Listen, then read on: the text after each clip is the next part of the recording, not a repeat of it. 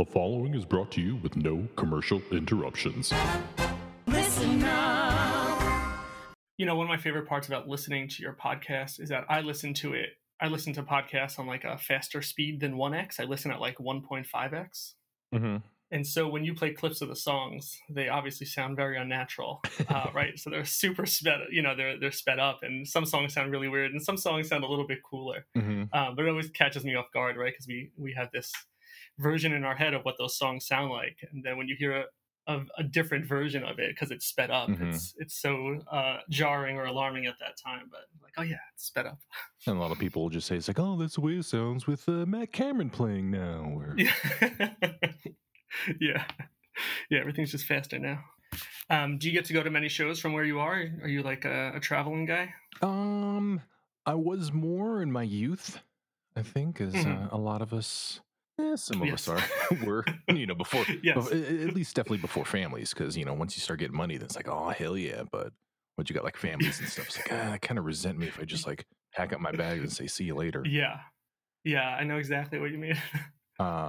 It's kind of hard over here just on the West Coast because everything's so spread out anyways. So it's kind of like, I could go to, I can go, usually the closest shows to me are, Vegas isn't even close. It's an 8-hour drive for to drive. So, I mean, technically, quote unquote, that's close. Jeez. But like if they play Sacramento or the Bay Area, that's closest to me. It's like between a 4 and 6 hour drive instead.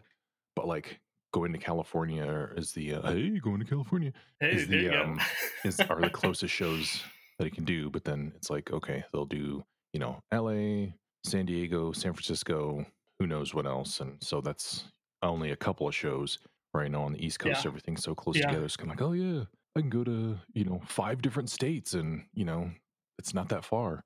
Yeah, that's pretty much it. Anywhere from Massachusetts down to DC or Virginia is pretty much fair game for me. Yeah. It's funny, in my wedding vows with my wife, she ended them by saying, "And I promise to always let you go to Pearl Jam concerts." But yeah, things slow down significantly. Yeah, she got me good. But she's held up to that. We've seen a bunch of shows together. We went to Costa Rica together to see them there. We went to Toronto in 2011 to see them together. But when it comes to the 2 nights in a row in a city, she'll usually pass on one of them. Mm-hmm. I think that's too much. But I'll find a friend who wants to go. Yeah, it's like, oh, they're gonna play different set lists. It's like, roll our eyes. Okay. It's like, you don't know what they're gonna play. You have to be there. You can't miss it. What if they play that song you've never heard before? Wow. Welcome to Season 5, Episode 5 of the Better Band Podcast, an all-encompassing trip through the Pearl Jam catalog. I am your host, Brandon Palomo. Each episode, my guest and I go track by track through every album, soundtrack, and single to discover why you simply can't find a better band.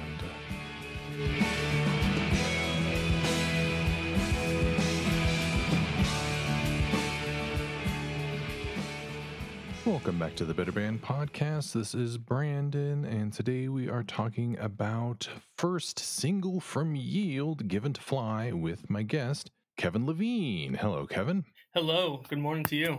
Oh, good morning. And let's see, we got a lot of stuff to talk about, but first, since this is the first time I'm having you on the show, I gotta ask you, when did you first hear of Pearl Jam? Well, I think I first heard of Pearl Jam probably in 91 or 92. My older brother, had their CDs back when CDs were a thing.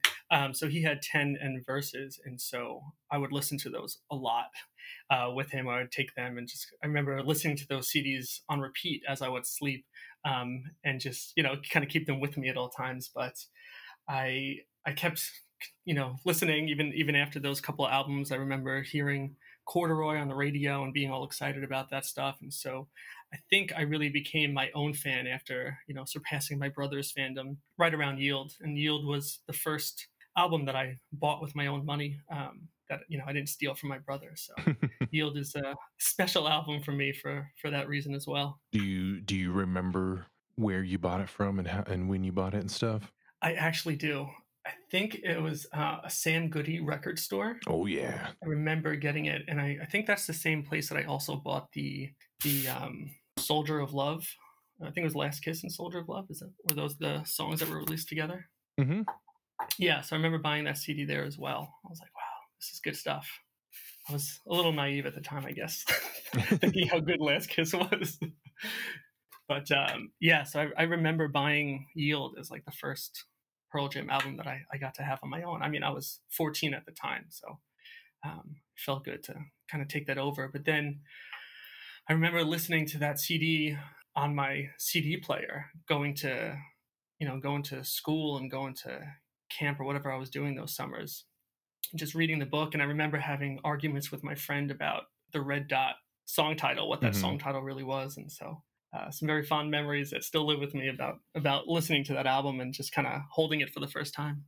I think it's something that sticks out a lot more to older folk is, buying whatever first album or first CD or something like that. It's something physical. It's something that, there's a muscle memory to possibly or something. And Yeah. it's kind of like, maybe you remember the first album you like got on LimeWire or Napster or something like that you were kind of like had to search for and stuff.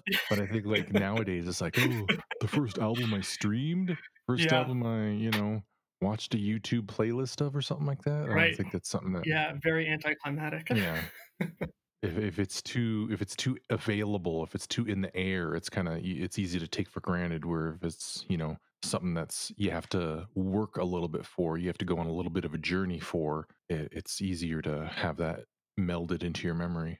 Yeah, absolutely. It's funny you talk about streaming on LimeWire because in 2003, when I was in college, they were doing a pretty big tour, and I don't know Hmm. how those songs were so readily available. I'm not sure if they were available to download right away or if they were being ripped on CD at the shows. But I remember all those concerts, like the next day, they were being uploaded online, Kazaa or LimeWire or whatever it was. And so I would download those albums, those live concerts every time. And after a while, I had probably like 50 or 60 of those concerts downloaded, and I was streaming them back as well, allowing, sharing them to be downloaded. And I actually got in trouble at college because I was using too much bandwidth. And so I got in trouble and I got a warning from the Recording Industry Association of America Oh.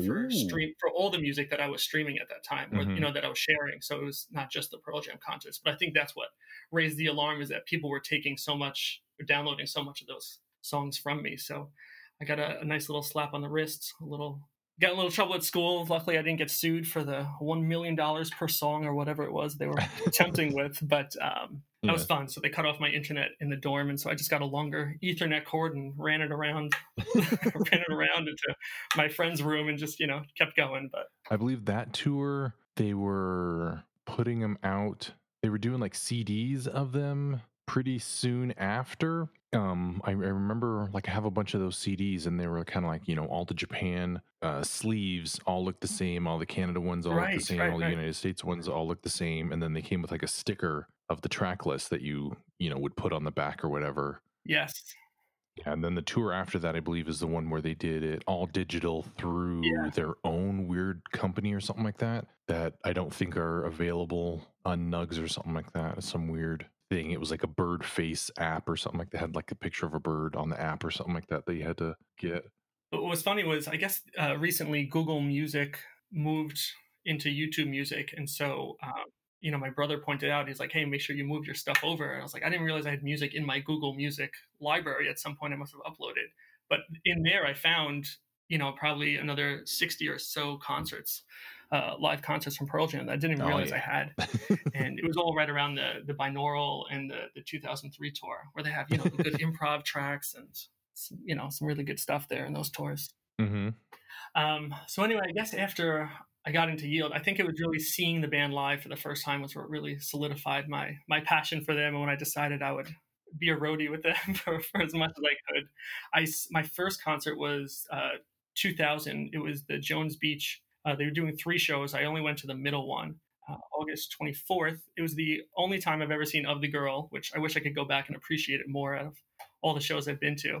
But it was also, I think that was the night that they did It's Okay as the tag to Daughter, which made it onto Yeah, yeah, the yeah. touring Rub it in. DVD. So It's just a really cool show to be the first show, and then after that, it was just, anytime they'd be in the area, I'd go. Anytime in New York, Yeah, I DC. said, yeah. There's just so many shows so close to each other. How could you not go? Kind of a sore spot for us West Coasters. Anyway, this song was the first single to the album Yield. Came out January 6th, 1998, I believe. A couple months before the album came out. On it, you would find the other songs Pilot and Leatherman. The cover of the single has the same-ish picture that you're going to find in your lyric book, where you're going to find the yield symbol kind of just on the chest, a vague triangle shadow shape there. You can't really, you can just kind of guess. It's like, I guess that's a triangle. I guess that's supposed to be a yield sign. Closest thing to a yield sign. Yeah. But of course, that's, black and white, and on the actual single, it's in color, and the clouds are a little different, so they are either different pictures entirely, or they just put in a different sky behind one of the pictures, and then changed it to black and white.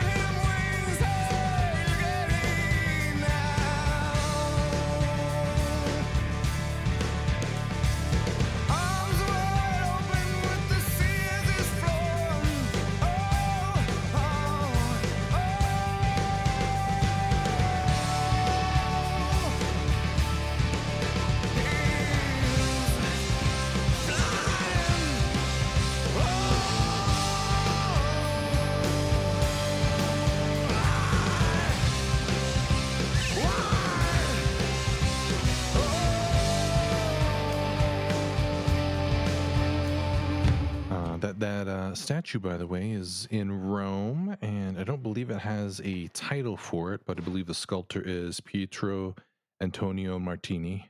Just for everybody out there who needs all the facts about all these songs. First played at the Catalyst Show on November 12th, 97. The show they played is the Honking Seals. That show they also played Wishlist and Do the Evolution for the first time. And on the 2000 tour, when I followed them around, my buddy and I, we were going to see the show in San Diego, and we didn't really have anywhere to stay, and so we just slept in his car on the beach. And yeah, there were some pretty loud seals there, so I was like, yeah, honking seals, I get it now. Yeah, that's funny. But anyway, let's see. Is there anything else before we can get into talking about the song? Mike McCready wrote the riff in the same sort of snowstorm locked in his house that Faithful was written. Right. He talks about that in PJ20. Yeah. And Eddie wrote the lyrics. Let's see.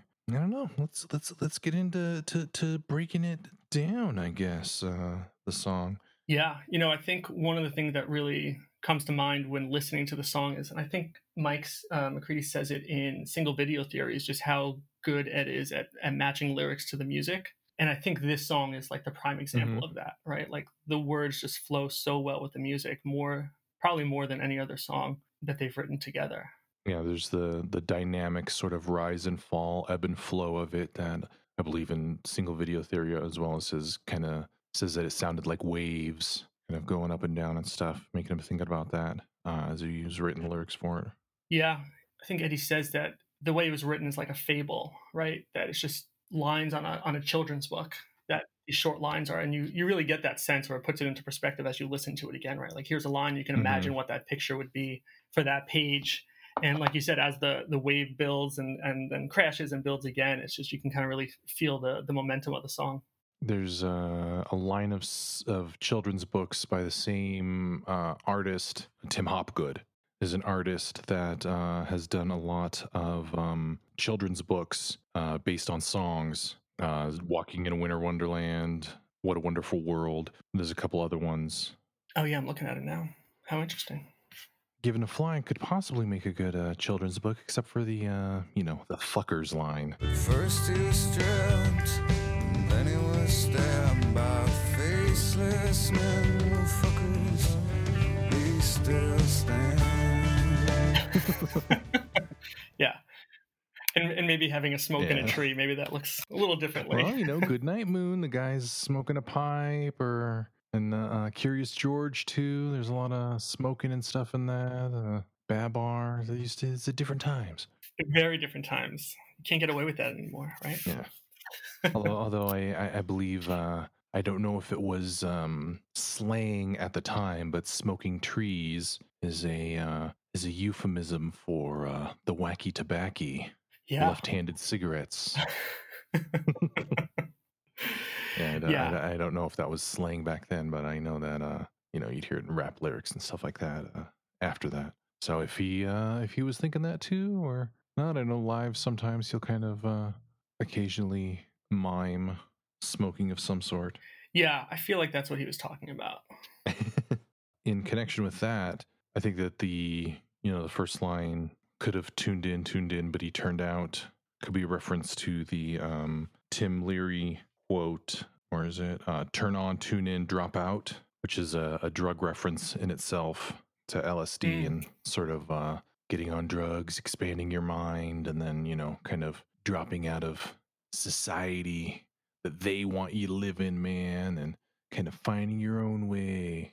Yeah.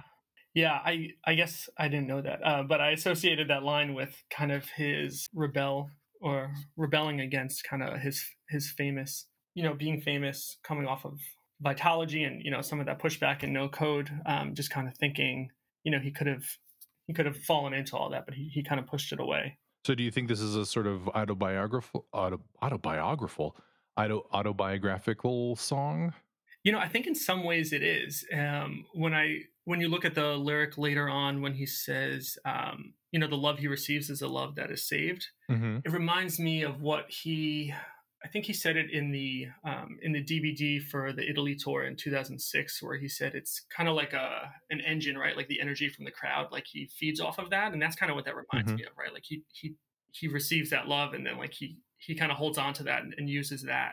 So that's, I don't think the whole thing is autobiographical, but the beginning sounds like something that he would say, and then that line at the end kind of feels that way as well. Yeah, I know that for the longest time listening to the lyrics, it kind of always sounded to me, and the love that he just gives it away. The love he received is the love that has saved him.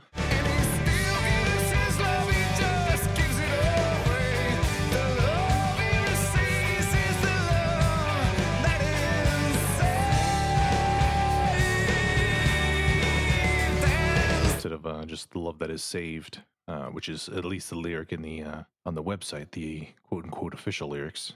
Yeah, I think it's just probably the official versions that were submitted for publishing and everything like that. Yeah, for sure. And because also the chorus, he's flying whole, which just sounds like he's saying ho. Yeah, live it definitely sounds like that. And then he does the "oh" part, at the end. So it does sound a little bit like that. But, when he says whole and high and wide, it's pretty cool imagery to me just to think about. He's flying, and it's not just him, that it's whole, and it's like the whole sky. It's high, it's wide. It's just like that all-encompassing view of just, it's everything, right? It's covering the whole sky from all angles. And so I think that's cool, especially in contrast to him saying it's just a spot in the sky, but he's saying it's the whole sky. It's high, it's wide, but just a spot in the sky also. And I know that in the 80s there was the I don't know if it was a TV movie or something like that, The Boy Who Could Fly, that I remember seeing on TV all the time. I've not heard of that. Yeah, it's I don't know, it's some weird 80s, after school kind of movie. That I think that I don't know, it's just a kid who kind of flies, and then just kind of like at the end, he just kind of like flies away because he can't hold on to the world anymore or something like that. I don't know. Yeah. It's been, forever since I've seen it, but. Yeah, I'm going to have to put it on my viewing list. Nah, you might not have to. Oh, it looks like it's on HBO Max for everybody who has that and wants to see it. A whopping 63% on Rotten Tomatoes. That's better than some other movies I like. Oh yeah, it's got Ben Savage in it, or Fred Savage. Yeah, it can't be that bad. I'll check it out. Yeah, the song does sort of fit into the the yield give way theme. I think there's a lot of kind of nature imagery in it, but then also sort of like I don't know, kind of a letting go of the things holding you back, I guess, and being true to yourself and stuff. Kind of the it sounds kind of optimistic to me. It could just be kind of like the lightness in the music, but it's also just kind of, I don't know, it's one of, I think, Pearl Jam's sort of leaving songs, kind of running away songs that they have a lot of. Yeah, for sure. It definitely has a sense of positivity to it, which not all their songs do. But I mean, even he says, he got out of there and ran for hundreds of miles, and that could just be escaping a bad situation, right? Mm-hmm. And the idea of having the key to the locks on the chains, I think that can mean a couple of things. I mean, there's Mm-hmm. maybe even like a religious undertone, which is certainly not probably what he was intending there. But he's just trying to help other people, and maybe he got out of a bad situation. And he wants to help other people who are in a bad situation also.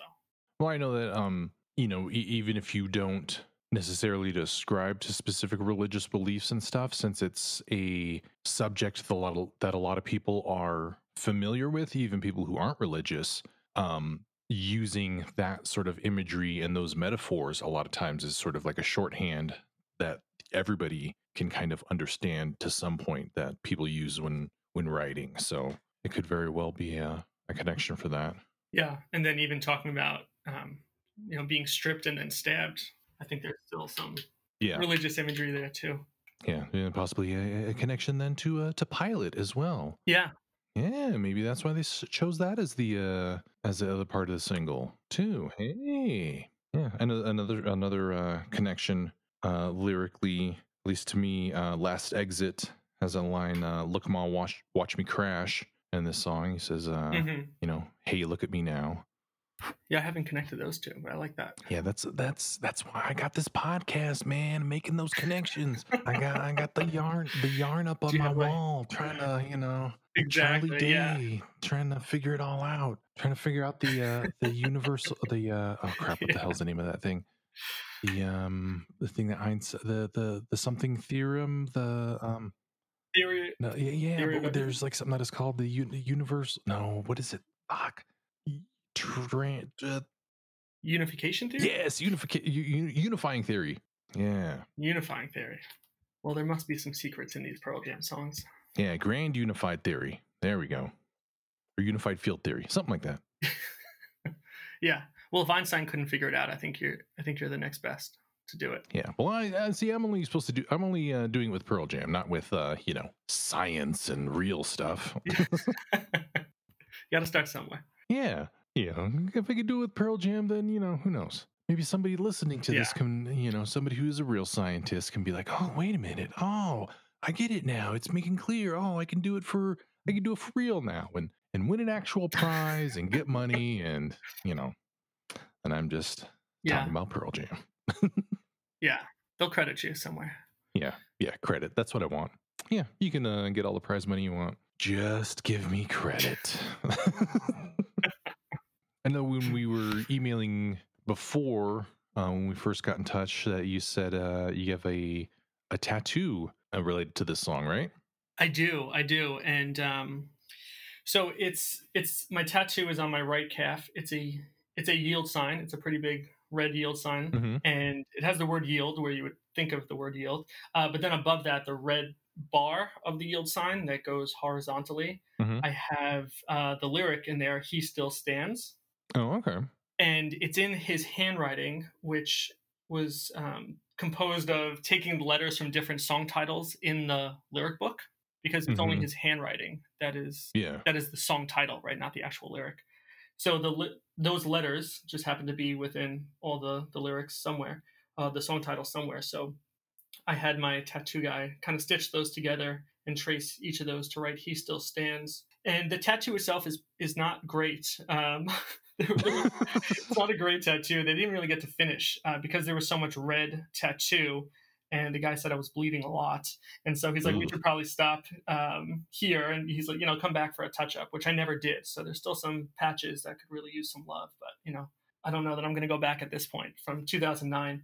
But the inspiration for that, for wanting to get this tattoo, was I had made a decision in 2009 that in 2010 I would attempt to hike the Appalachian Trail, which is a foot trail that goes from Maine to Georgia, or from Georgia to Maine, depending on how you look at it.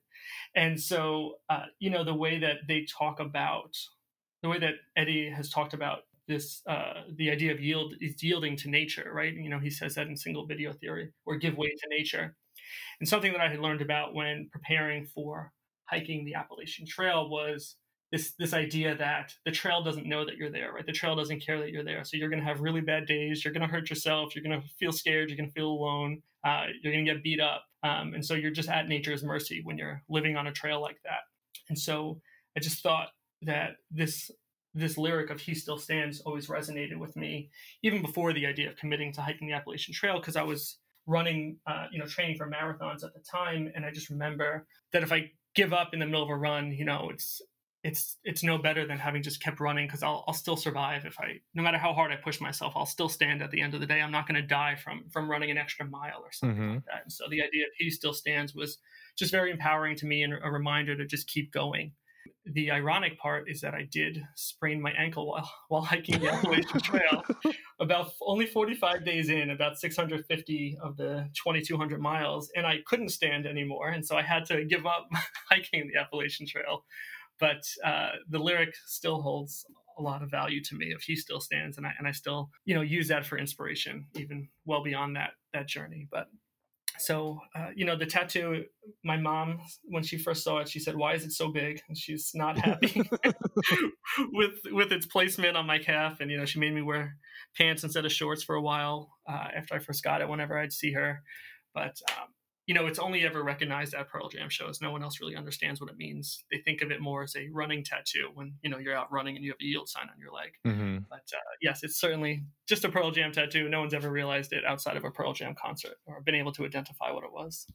Yeah, even if you couldn't stand at the moment, you kind of got to look back at all your setbacks, and once you're at the part where you can stand, then after that, you've kind of conquered the past, and you've brought yourself to today, where it still didn't stop you. So even if you couldn't stand at the moment, now you do. You still stand. Exactly. It's not always standing. Right. Right. Yeah. It still is inspiring, and helps motivate me in times when I need that little extra push to go do something. And if I didn't sprain my ankle, I wouldn't have met my wife, because after I sprained my ankle, I got a new job and I met my wife there. And so I always tell her, if I had stepped 1 inch to the left or the right, I might not have sprained my ankle, but I did. And so for that, I'm grateful to have met her. Yeah. Hell yeah. Yeah, I think one of the most memorable live performances is one that a lot of people have seen from Touring Band 2000 DVD, where Kimberly Ray Schaefer is doing signing along with it, and they just kind of play and just watch her the whole time, just to kind of see what she does. And at the what was that, in the St. Louis, Missouri show in October of that year, and she's passed since then in 2015. Oh wow, I didn't know that. Yeah, it kind of was talk around Pearl Jam circles, I think, around the time and stuff, and kind of some people remember that, and then other people don't. Yeah, and they danced at the end of that song, right? He brings her over, and they do a little dance to the end of the song. It's a really, gives you a warm feeling to watch that version. Yeah, and I think it also hopefully reminds people too that, there are people with hearing impairments who quite literally feel the music, especially at concerts and stuff like that. And, you can hear the lyrics and kind of, hear the music and everything like that. And that's one way to get into it. But I mean, that Pearl Jam is so ubiquitous and can touch people in so many ways that, even people who can't hear, everything in the music or the lyrics and stuff like that, they can still get a lot out of these songs and music, other music in general too. But yeah, it definitely speaks to the power of their music. And I wonder how many people are at those shows that service is for, but I'm glad that they're there. And I've always kind of thought, it's like, it's like, well, this podcast, there's people who maybe would like a transcription of this, but I know I'm not going to listen to this and transcribe all of my uhs and I thinks and my stuttering. Yeah, yeah. Maybe there's a listener out there who wants to do it for you, or you Mhm. could upload it onto YouTube and let YouTube take a stab at doing the captioning for you. Oh, I YouTube think there's, will straight up rip down my videos for the clips and stuff, the I song see. clips and stuff. Even though it's fair use because it's for review purposes, but yeah, algorithms don't care. No, they don't. No, They don't. damn record companies. The only gripe I have about this song, Mhm. because I think it's a perfectly crafted song, but my only gripe is how fast they play this song live now. And if you go back and look at Oh, the versions that they played in 98 or 2000, the songs are, 4 minutes, but you go into 2003 or beyond, and, they're 30 seconds less. They're cramming the whole song into a much smaller version. And I know that it's for the energy of the crowd, right? It gets the crowd going. But I think you still achieve that at the regular pace of the song, mhm. because it's a emotional song. It's like transformative, and you get into it. You feel this song, and I just wish they would slow it down a little bit. And I think they have enough rocking songs that this song is a little ballad esque to me, even though I know it's not really like one of their heavy ballads. But I feel like it's this journey of going along with this person and flying and being there with them, and that I want to feel that for the full 4 minutes, not my 3 minutes and 30 seconds or whatever that is. You gotta get your money's worth, damn it. I know it feels very different when they speed it up like that versus when you listen to the album speed or the original performances of this song. I'm Mhm. sure there's a good reason for them doing it. Again, it's probably just to get the crowd jumping, and I love that too. But I prefer the slowed down version of the song for sure. It could possibly have to do with the comparisons made to the Led Zeppelin song "Going to California," which Robert Plant has Oh, said about the interesting. song that he calls it "Given to California." Yes. Spend my days with a woman unkind, smoke my stuff and drink all my wine.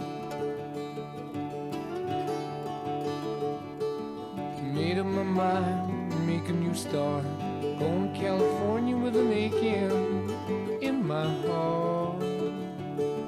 That kind of at the slower speed, it does have a sort of similar feel to it, although it's not note for note or anything like that. I don't think that it's there's any threat of litigation there because it would have happened Yeah. years ago, but. Yeah. Mike, I believe Mike has probably sped it up just because he, has gotten used to playing it and can play it faster, easier, as opposed to when they was first playing the song and everything. Because when you hear the like the instrumental version on Pearl Jam 20, he plays it, he's playing it fast and there's no other music there. Yes. There's no drums or anything like that. And I think it's kind of like he can play it faster. So it's like, oh yeah, I like playing it fast, kind of, get to show off a little bit, kind of, hey, I could do this.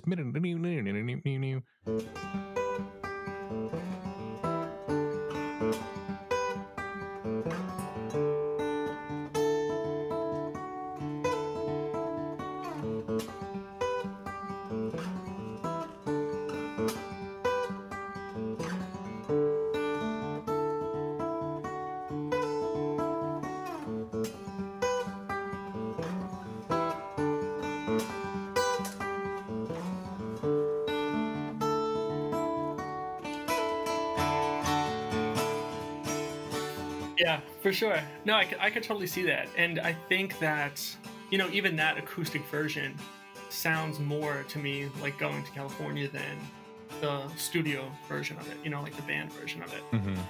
Because you hear those notes more clearly or individually, just like you do on the Led Zeppelin song. Yeah. So I relate those more together than the album version and Going to California. Let's see. Is there more stuff about this song that they think that you got to get out to the masses about what you feel about this song, your connection with it, or that other people can find connections to, or you just think is cool? Yeah, it's going to sound very lame, and I mentioned this to you in my first email, but the opening notes, the opening instrumental of this song, it really is a sound clip that like fills the silence in my head. When I'm not listening or talking or something like that, like I constantly hear this music being played in my head, and it's just one of those reasons that makes this one of my top 3 or 4 favorite songs of theirs. It just stays with you, right? It's just such like an addictive song to me. And what I love is that as it ends, it almost could be starting again, right? So if you had the song on repeat, it just kind of feels like again like that wave just still building and crashing and building and crashing. And so I just love the way that it's crafted like that. And I just think it's just such a perfect song as it is. Yeah, it kind of feels like the sun setting on the beach, kind of the day's ending, and you kind of hear the do do do do do do do do do, kind of just going on into the night and just fading away forever.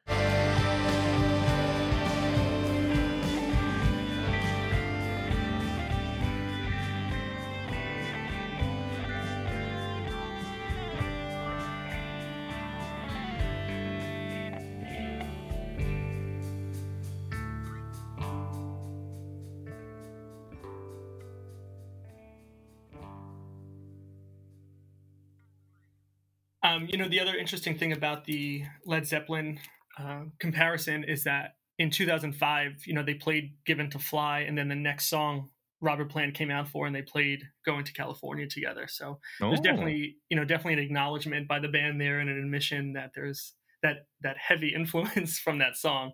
But it was that House of Blues show in 2005 where they played those songs back to back, and then a few other songs with Robert Plant. But it's just a clear nod. It was interesting at one of the Fenway shows in 2018.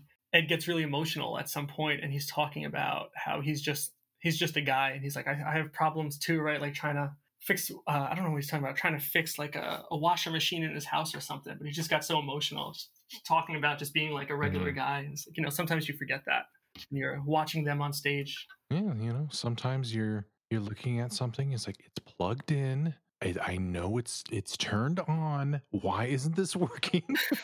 And you kind of have to break down a little bit. It is emotional sometimes when it's just like, oh, fucking technology, come on. Yeah, yeah. Sometimes you just feel so helpless. Like, what else am I supposed to do? One other thing lyrically that I kind of thought about this is I don't think it was back in the day that there was this much around, but kind of nowadays you can feel that the faceless men are all a lot of internet randos you can get on social media or whatever message boards or Facebook and stuff like that. Kind of, who just think they can I don't know, be trolls or whatever. Which I don't like that word. I just like calling them being assholes. Yeah, And yeah. kind of just like Harsh yeah. critics who sit behind their computers to make their claims about everyone else. Yeah, I want somebody to feel bad just so that I can feel something. I don't know. Right. Why not try to, spread kindness, spread peace out there, man? Yeah, give that love away. Well, let me just wrap that up. It's like, oh yeah, try to share the light. Oh hey, by the way, let's wrap this up, and I'll ask you what's something you think that people should do instead of be an asshole on the internet that can try to spread kindness and share the light. All right, so I have something very fitting for that question, and I'm going to quote the author. I'm not going to quote. I'm going to paraphrase the author, Brene Brown. I'm not sure if you're familiar with her, but she has a book called Rising Strong, and she has some interesting perspective at things. And one of the things she talks about is assuming people are trying or doing their best, right? So even we may think they're doing something intentionally bad to annoy us, or they're being a bad person. Assume people are trying their best or are doing their best, and you'll feel a little less bitter about it. And she says, what is the most generous assumption you can make about someone's intentions or what they said? And again, it's just kind of giving people the benefit of the doubt instead of just assuming they're being assholes or being yeah trolls or critics or whatever it is. Just try and give them the most generous assumption about what they could have meant or intended. And maybe you won't feel so bad or angry after that interaction. It might be hard to swallow that one, but I find that it helps sometimes to just assume people are doing their best instead of assuming they're just out to do something terrible for me. Yeah, I mean, most everybody isn't thinking about how to get you. They're Right. thinking about themselves. and they're not paying any attention to you at all. So it's kind of like, oh, this guy did this to me. It's like, no, they just did it, and it affected you in this way. They're, just trying to get by like everybody else. Exactly. Which is, and I'll totally edit this part out, but it's a very white person way to think about things. When you're kind of looking at the world, it's like, oh yeah, white supremacy, the police, oh yeah, trying to get rid of other people's rights, and that's they're just trying their best. Yeah, they're not trying to fuck you, but no, okay, yeah, that's totally not what I meant. That's more systems than people. Yeah, no, I actually think I assume the worst of those people. Actually, yeah. Maybe I should re-say it and just say, other than the police and the government, assume there we people go. are trying. Okay, that's better. That's hell yeah, it's been a fucking week. Oh man, it's so sad, and it's just never ending. And it's like, when does it get better? When does this end? Right? What is it going to take for this? Yeah. For these systemic problems to end? Oh yeah. Oh, we gotta stand. We gotta prove to everybody that they're not gonna take us down. Yeah, we gotta rise up. Yeah. Hell yeah. Yeah, let's end like that. Hell yeah. Well, yeah, good having you on, Kevin, and I'll let you know when I'm doing some more songs, so you can come back if you'd like, and we'll dish some more and geek out about Pearl Jam. Yeah, absolutely. You, if you need a guest, you let me know. I'm happy to spend some time with you. The Better Band podcast is produced by ListenUpReno.com and Brandon Palomo and published using a Creative Commons Attribution Share-alike 4.0 license. Please visit creativecommons.org or email listenupreno@gmail.com for more details. All music played is owned by the respective publishers and copyright holders and is reproduced for review purposes only under fair use. You can subscribe to the Better Band podcast on Apple Podcasts, Google Play, or from betterbandpod.com using your favorite podcast app. You can find us on Facebook, Twitter, and Instagram at BetterBandPod. I am on Twitter at Brandon P. BRANDENP. If you'd like the job I'm doing here, you can go to ko-fi.com/BrandonP and leave me a $3 tip. Or give me a 5-star review on Apple Podcasts, and don't forget to tell your friends. If you would like to be a guest on a future episode, send an email to betterbandpod@gmail.com or send any insights and stories you'd like to share, and I'll read them on the season finale episode. Again, I'd like to thank my guest Kevin, and as always, this is Brandon saying, Lisa, if the Bible has taught us nothing else, and it hasn't, it's that girls should stick to girls' sports, such as hot oil wrestling, foxy boxing, and such and such.